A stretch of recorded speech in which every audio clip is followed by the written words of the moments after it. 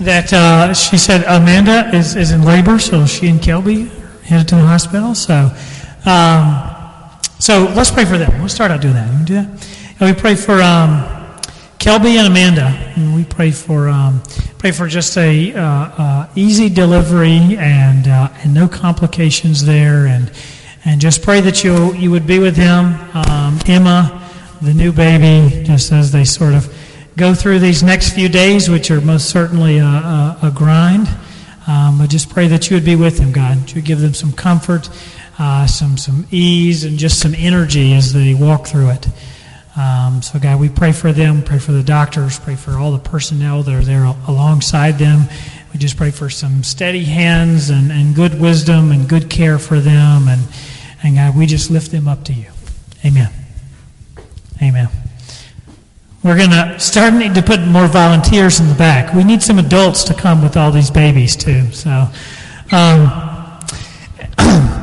me tell you what happened a few years ago. This was, now that I think about it, it was like 8 years ago.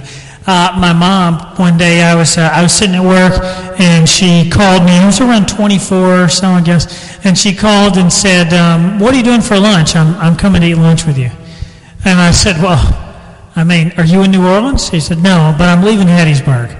And so she left Hattiesburg. She drove 2 hours, came and had lunch with me. I had 1 hour, and we had lunch, and then she drove right back to Hattiesburg and went back to work.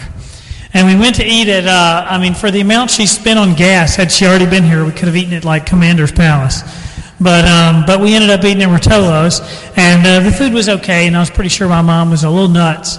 My sister was like the only one left at home. My little brother had just gone to college, and I think she was kind of missing all of her children, and so she was doing her best to, if she had a 5-hour window, it made sense to her to drive 2 hours, have a 1 hour lunch, and drive back. And I was pretty sure she was nuts, but then last year, I woke up, I went to work, I drove in half hour to work, and then I worked for an hour, and then I drove a half hour back to do donuts with Dad's, and I was there for 20 minutes, and then we wound all that up, and I went all the way back another half hour.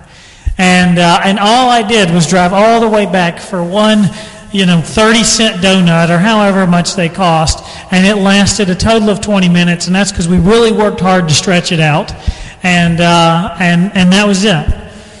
But obviously, I didn't do it for the food, and my mom didn't do it for the food, but you do that crazy stuff for the person, and you do it for the relationship because the relationship matters to you. Because there are a few things better than seeing a kid you just saw 2 hours ago and who was really fussy that morning, and you weren't terribly sad to let them go to school because they were so upset that morning. And then 2 hours later you see them and they're so happy to see you. And that's just exciting stuff. But you do it because the relationship matters to you. Sometimes I've been feeling a lot of conviction about this, especially over the course of this week. But sometimes I pitch Christianity like if you have problems, then Christ has answers. That's really his big thing. You got big problems, he'll tell you what to do with them. I do believe that to be true, but I pitch it like that. Sometimes I say, are your kids astray? Is your marriage on the fritz? Like all of life's biggest problems. If those are your problems, then Jesus is the answer. And sometimes I say those things, and people do come into the life of the church, and they do put their faith in Jesus, and then their kids continue on whatever road they were on, and then their marriage ends sometimes, or they keep having those problems, and I feel like I let people down because I told them that Jesus was going to do something for them, and now they're still having problems, and it's just this thing that burns inside of me. I feel like I'm making promises that maybe aren't coming true. And why do I do that when I know that that's not good and that's not right? I think I do it because sometimes I feel like the promises of the Bible are just not quite good enough. Like they're not quite appealing enough. And so I've got to dress it up a little bit so that it sounds better, so that it's something that you really want to do. And then you go look at what Jesus said, and Jesus says something essentially to the effect of, life sucks and then you die. I mean, not that exactly. He actually says, in this world you will have trouble. But, same thing. He doesn't come and say, you should follow me because I'm going to get rid of your troubles. He actually says, if you follow me, you're going to have a little bit more trouble than you used to. At least that much you're guaranteed of. But the real promise of the gospel, the real promise of new life in Jesus, the real promise of salvation is not the absence of problems. The promise of the gospel is the presence of Jesus.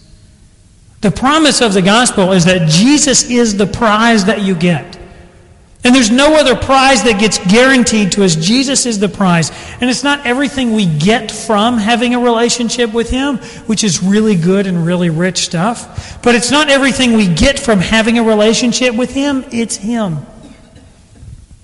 The donut was certainly not worth the drive. The pizza was definitely not worth the drive. But the person that you have the relationship with, that's worth the drive. And the relationship is what's rich. We said that if we're going to hear God, we got to do a few things. We covered them over the first few weeks. We said if we're going to hear God, we got to come with obedience. That means coming to God saying, whatever it is you're going to ask me to do, I'm going to do it. And we start with that posture. And then we said we got to recognize that you're going to hear God speak through the Holy Spirit. And sometimes they're going to give you peace and say, move forward. And sometimes that's going to withhold some peace and say, hang on and wait for some more direction. And then we said God is going to speak to you persistently and personally. And that means He's going to say something uniquely to you. And He's going to say it consistently because He really wants you to hear it. But today we sort of pause in the middle of this whole conversation to hear God in the middle of that conversation. And what we pause in there for is to say, as we're learning to hear Him, and as we're learning to seek Him and try to figure out what the heck He's trying to say to us, and what His goals are for us, and what His path is for us, as we're in the middle of that, we just want to pause and remind ourselves that hearing what He wants for us is secondary, and getting to know Him is primary. And the relationship is not just about where He's going to tell us to go or what He's going to tell us to do, right? The primary thing is just spending the time with Him and just getting to know Him. Unless we get stuck in this thing where we're constantly saying, God, what do you want me to do? Where do you want me to go? And that's the nature of our relationship. We want to pause and remember that that's not a rich relationship, and that's not what Jesus called us to when He called us to the gospel. In Philippians chapter 3, I see that Jess has abandoned her post, so I hope you brought your Bible today. But in Philippians chapter 3, Paul says, get this, so I'm not reading yet, but in Philippians chapter 3, Paul says to be filled with joy. And if you just read the footnotes, if you got a Bible with footnotes, you're going to know that when Paul is writing, be filled with joy, he's in jail. So he's in jail and he's writing, be filled with joy. I think if I write a letter to you and I'm in jail, it's gonna read it tearfully and weeping, because it's gonna sound like, oh my God, I'm in jail. And it's not gonna be like, be filled with joy, but he says, be filled with joy. And then he goes on, and still not reading yet, but he goes on to say, some people are boastful about their faith. And he says, these people that boast about their faith, he says, I was way better than them. They're religious, I was more religious. They're knowledgeable of the law, I knew more. They obey the law, I obey it perfectly. They're good, I'm gooder. Anything that they've got going for them, I'm doing a little bit better. He says this, catch this statement. He says to the people he's writing this letter to, he says, no one could find fault with me and my adherence to religion. That's a bold statement. No one can find fault with me and my adherence to religion. You know, sometimes on Wednesdays, Wednesday hits, and it's been a long Wednesday. You know, we have small group on Wednesday, and around lunch, you know, I'm dying. It's been a long day, and I remember that we have small group that night. And I love small group, and it's also at my house, you know, and sometimes my house is a wreck, and a kid has been sick, and then I remember that it's small group night, and every time that people get there and we get into it, I won't say every time, but almost every time, it's rich and it's good, and I get prayed for, and I pray for somebody, and I really enjoy it. But sometimes at lunch on Wednesday, if you wanted to find fault with me and my adherence to religion, and you could be inside my brain, you could find some fault. Because I'd go, man, I'm not about it today. And it's always good, but you could find some fault. And that's just one little area that I let you in on where you could find some fault. But Paul says, imagine this, nobody could find any fault with me. That's how good I was. And then in verse 7, we'll start reading here. Then in verse 7 he says, at one time, all these things were important to me. But because of Christ, I decided that they are worth nothing. Not only these things, but now I think that all things are worth nothing compared to the greatness of knowing Christ Jesus my Lord. Because of Christ, I lost all these things, and now I know that they are worthless trash. All I want now is Christ. I want to belong to Him. In Christ I am right with God. But being right does not come from following the law. It comes from God through faith. God uses my faith in Christ to make me right with Him. All I want is to know Christ and the power that raised Him from the dead. I want to share in His sufferings and be like Him even in His death. Then there is hope that I myself will somehow be raised from death. Before we jump deeper, I want you to think about one statement he says. One statement he says is, all I want is Christ. And I want you to think about yourself. What is your all I want statement? What is your all I want statement? All I want is a little fishing camp. All I want is a little fishing camp. Just a little spot I can get away to. I'll even take one of those under the interstate. But all I want is just a little fishing camp. All I want is a boat. All I want is a little more money. All I want is for my kids to follow Jesus. All I want is for my kids to be happy. All I want is for my marriage to be filled with joy. All I want is to graduate. All I want is for my boyfriend to ask me to marry him. What's your all I want? Because consistently we have things where we say, all I want is this. And Paul says, in this letter, he says, all that I want is Jesus. I've had a lot of stuff. And coming full circle, all that I really want is Jesus. Profound statement to me. This whole passage is really rich, but I want to pull out just two truths that I think are super impactful. And the first one is this, is that suffering is a promise of the gospel. Suffering is a promise of the gospel.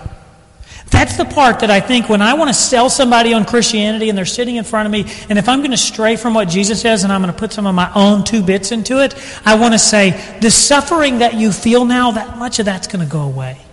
That's the good thing about following Jesus, is a little less suffering.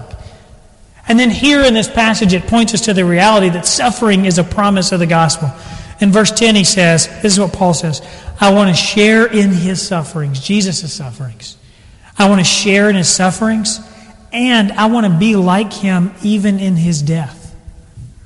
For 10 cool points, how did Jesus die? He died on a cross. He died on a cross. He did the most painful way. He slowly suffocated. And Paul says, I want to die just like He did.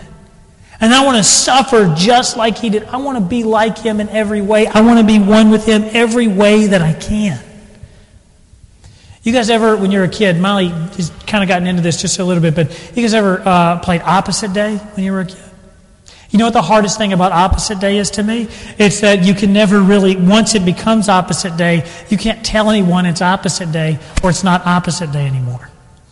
You get what I'm saying? If I tell you it's Opposite Day, now it's not Opposite Day, but I still want to play Opposite Day, so then I got to say it's not Opposite Day. But if it's not Opposite Day, then it's not Opposite Day. It doesn't mean it's Opposite Day. And so it's a confusing game. People just have to catch on. You can never tell them that it's Opposite Day.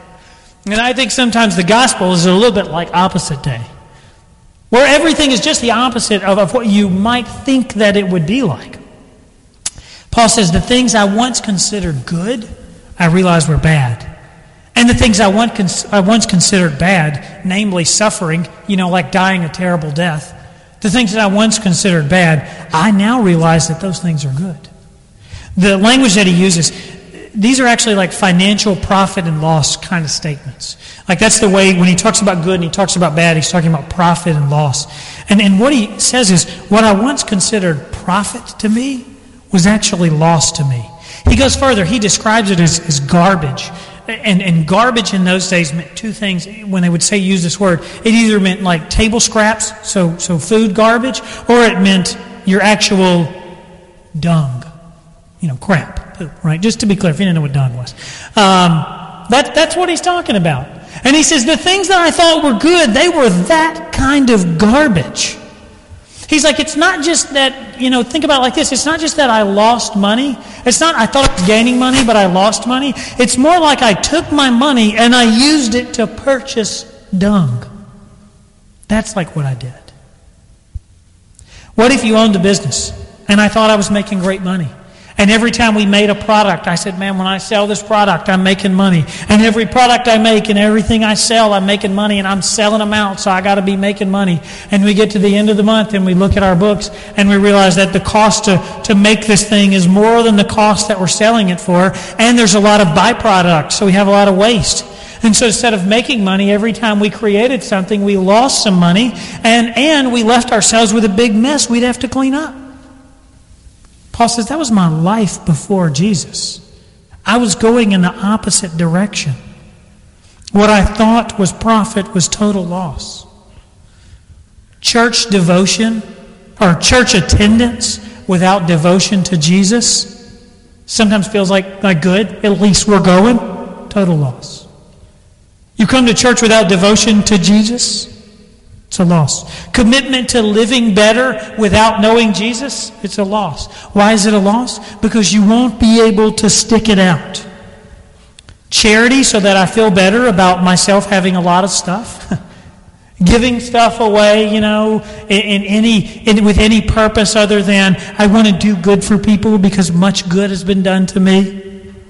Total loss. A bigger house at the expense of my tithe, total loss. I like the bigger house. The things that I thought were good, man, those things are bad for me. Paul says all of that stuff is loss.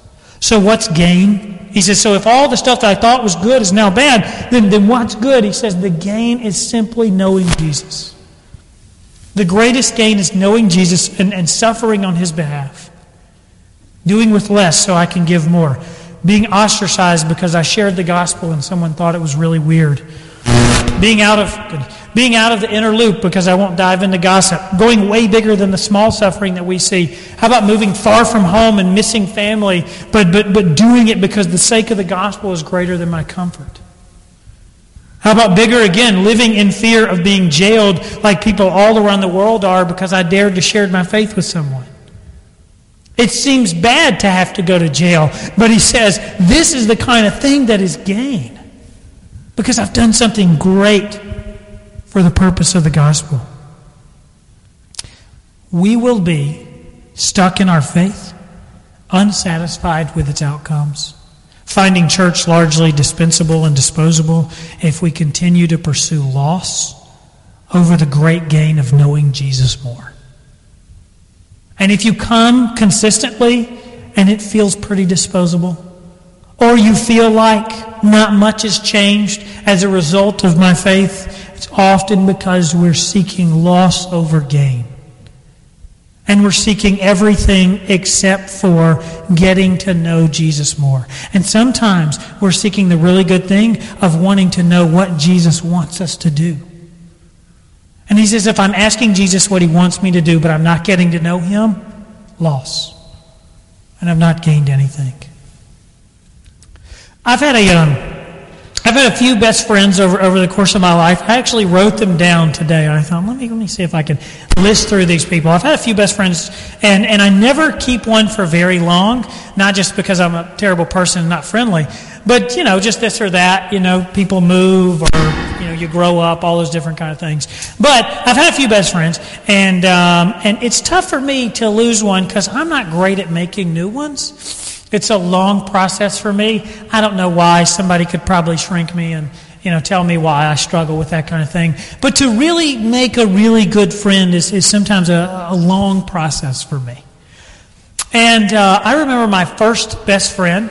When we were kids, we used to do all kind of just really dumb stuff, like kids do with their best friend. I remember there was a big hill, there was a big lake near where we lived, and there was the backside of it, we just call it a dam there. Here we'll call it a levee, call it what you want. But it was huge. The backside was like 30 feet down, and at the bottom of this was a bunch of trees and a road, a little road. And I was in the country, so not a whole lot of cars going by. But we would take turns rolling down this hill. And you were the most manly of manly if you kept your eyes closed until you stopped rolling. And how dumb was that? I mean, we would hit trees, cars would swerve, but we were determined to prove to one another, no one else in the world, no one around us, but we were determined to prove to one another that we were the most manly. And we rolled down this hill all the time. Here's what I don't remember doing. I remember doing all kind of dumb stuff. But here's what I don't remember my friend ever doing to me. I don't remember him ever giving me advice. Ever. I mean, we were kids, but he never came to me and said, Adam, I know you like this girl, but I think you two are incompatible, and it's going to really cause you some problems. He never said anything like that to me. I don't remember him ever giving me any advice. I don't remember him ever giving me money. Ever. I don't remember him getting me a birthday gift. I mean, maybe his parents got me a gift, I'm sure, at some point. But I don't remember any of those kind of things. I don't remember anything that he gave me. But what I really remember is his friendship. And I can't even pinpoint what it is about it. But I just know that he was a great friend to me. The second and the last big thing that you should see in this passage is that the promise of God is not his advice or his direction or his clarity or his guidance or his comfort. And mind you, I'm naming all things that God says he is to us. It's not his encouragement. It's none of that. The promise of the gospel is a forever friendship with God. A forever friendship with God is the promise of the gospel. And the more you dig into it, the more you see that Jesus has positioned himself as the great prize we get for following him. And why would he do that? Because he's really happy with who he is? No, it's because he knows that that's the best thing. He gives us the best prize, and the prize is relationship with him. And here's a reality that's tough for me sometimes, but if challenges and struggles and the pressure of life pull us away from his presence, that's an immediate sign that our priorities are a little bit out of order. That we've come to him for the stuff he gives us and not for him himself. I knew a guy when I first moved here, and he was telling me just a little bit about his story. And he said about a year before I had moved here, his wife had died. And 3 years before that, she had gotten diagnosed with an illness, and they knew from the nature of this illness that she may live 6 months and she may live 3 years, and they weren't really sure. And so he wasn't certain if he could retire. They didn't know if they had enough money, but he retired. He just retired. He said, "If I have to go back to work later, I will." But he retired because he was determined that in these last 3 months, 6 months, 1 year, 2 years, 3 years, whatever they got, that he was going to spend it in this relationship. And doing everything he could with no end in mind. I mean, the end has already been determined, and it's not the one that they wanted. But with no particular goal in mind, but to have the best relationship that he could have for the next 3 months, 6 months, a year, 3 years. When we care about the relationship, hard times pull us close. And when the relationship is important to us, and when our relationship with Jesus is important to us, hard times make us run to him, not run away from him. That's the idea. They asked this question in the book. I thought it was really good, if you're following along in there. But they say, what does your current desire to hear God's voice revolve mostly around? What does your current desire to hear God's voice revolve mostly around? Why do you mostly want to hear his voice? Is it because you have a desire to know what he wants you to do? Is it because you desire to know where he wants you to go? Is it because your desire to get what you want? Sorry, I said that all wrong. Is it because your desire to get what you want in life from him? So do you want to hear him because you really want to get from him what you want? Or is it because you just have a desire to know him? You want to hear Him because it feels good to hear the voice of someone you love. I mentioned it at the beginning, but I spent a lot of time trying to tell you how great it is to follow Jesus, and I try to sell you on all the very real extras, the great things that Jesus does for us. But I know that in my inner being, I know that Jesus is enough. Like, I know it. But sometimes I don't know how to tell you that. But I know that I can boldly say to you that no matter what happens in my life, no matter how terrible, I'm okay because I have Jesus. And I know that. I know it definitively. I know that should He take everything away, I'm okay. Should He take my own life, I'm okay because I know how it ends. Like, everything is okay for me. I know that truth. I read Job, and it's like a similar truth. Everything gets taken from him, and he says, God, this is no good, but I'm okay because I know that you are with me. And sometimes that truth is hard for me to articulate. It's hard for me to just try to get you to grasp the joy that comes in knowing Jesus. And so wrongly, I try to sell anybody on something that's far less rich, this relationship with God. So I want to end that today. I want to end that in my own life. I want to end that in the life of the church. And so I want to finish just by inviting you very simply into a relationship with Jesus, because He is a prize like no other. Because I can't offer you anything that would be better than that. Because relationship with Him is fulfilling and rich, and it surpasses all other joy you could ever know. And so if you're a believer, I just ask that you join me in pursuing Him with no particular end in mind. Not saying I'm going to come to Him because I want to know the answer to this. I'm going to come to Him because I want this to change. I'm not going to do any of that. I'm just going to come to Him, and I'm going to spend time in prayer, and I'm going to spend some real New Testament style fellowship with the church, and I'm going to spend some time in the Bible, not because I want this or that end, but just because I want to know Jesus. And I want to invite you to commit yourself to the discipline of spending time with Him just for the sake of getting to know it. And if you haven't given your life to Jesus, He says very simply, He says, ask forgiveness of your sin, recognize that He is the one true God, and tell Him that you want to follow Him, that you want to be saved. And He says it's just that simple. It's just a cry of your heart that is those things. And when you do that, you begin to live in the richness of having a relationship with the living God, both now and forever. Let's pray.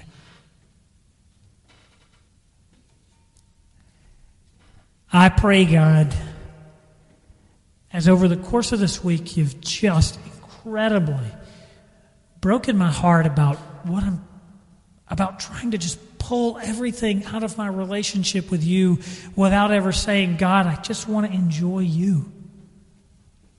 And I just want to enjoy my relationship with You. And so, God, I pray that collectively that we would say to You, God, I'm grateful for the relationship that I have with You, and I just want to dig deeper into that. I just want to get to know You because knowing You is worth it. And God, I pray for people here. God, I pray for people everywhere that don't know You. Know You in the way that don't have a relationship with You that comes through faith. And I pray that I wouldn't try to sell them on anything else, but I would say to them, and someone would say to them, and someone with a relationship with them would say to them, I pray that you would follow Jesus because there's just nothing better. And maybe I can't describe it to you in a way that you can get it, but it's so rich and it's so good. And nothing in life is better than having a relationship with You. And I pray that because of that people would ask for forgiveness, seek You for salvation. Amen. Let's stand as we sing about our wonderful, merciful Savior.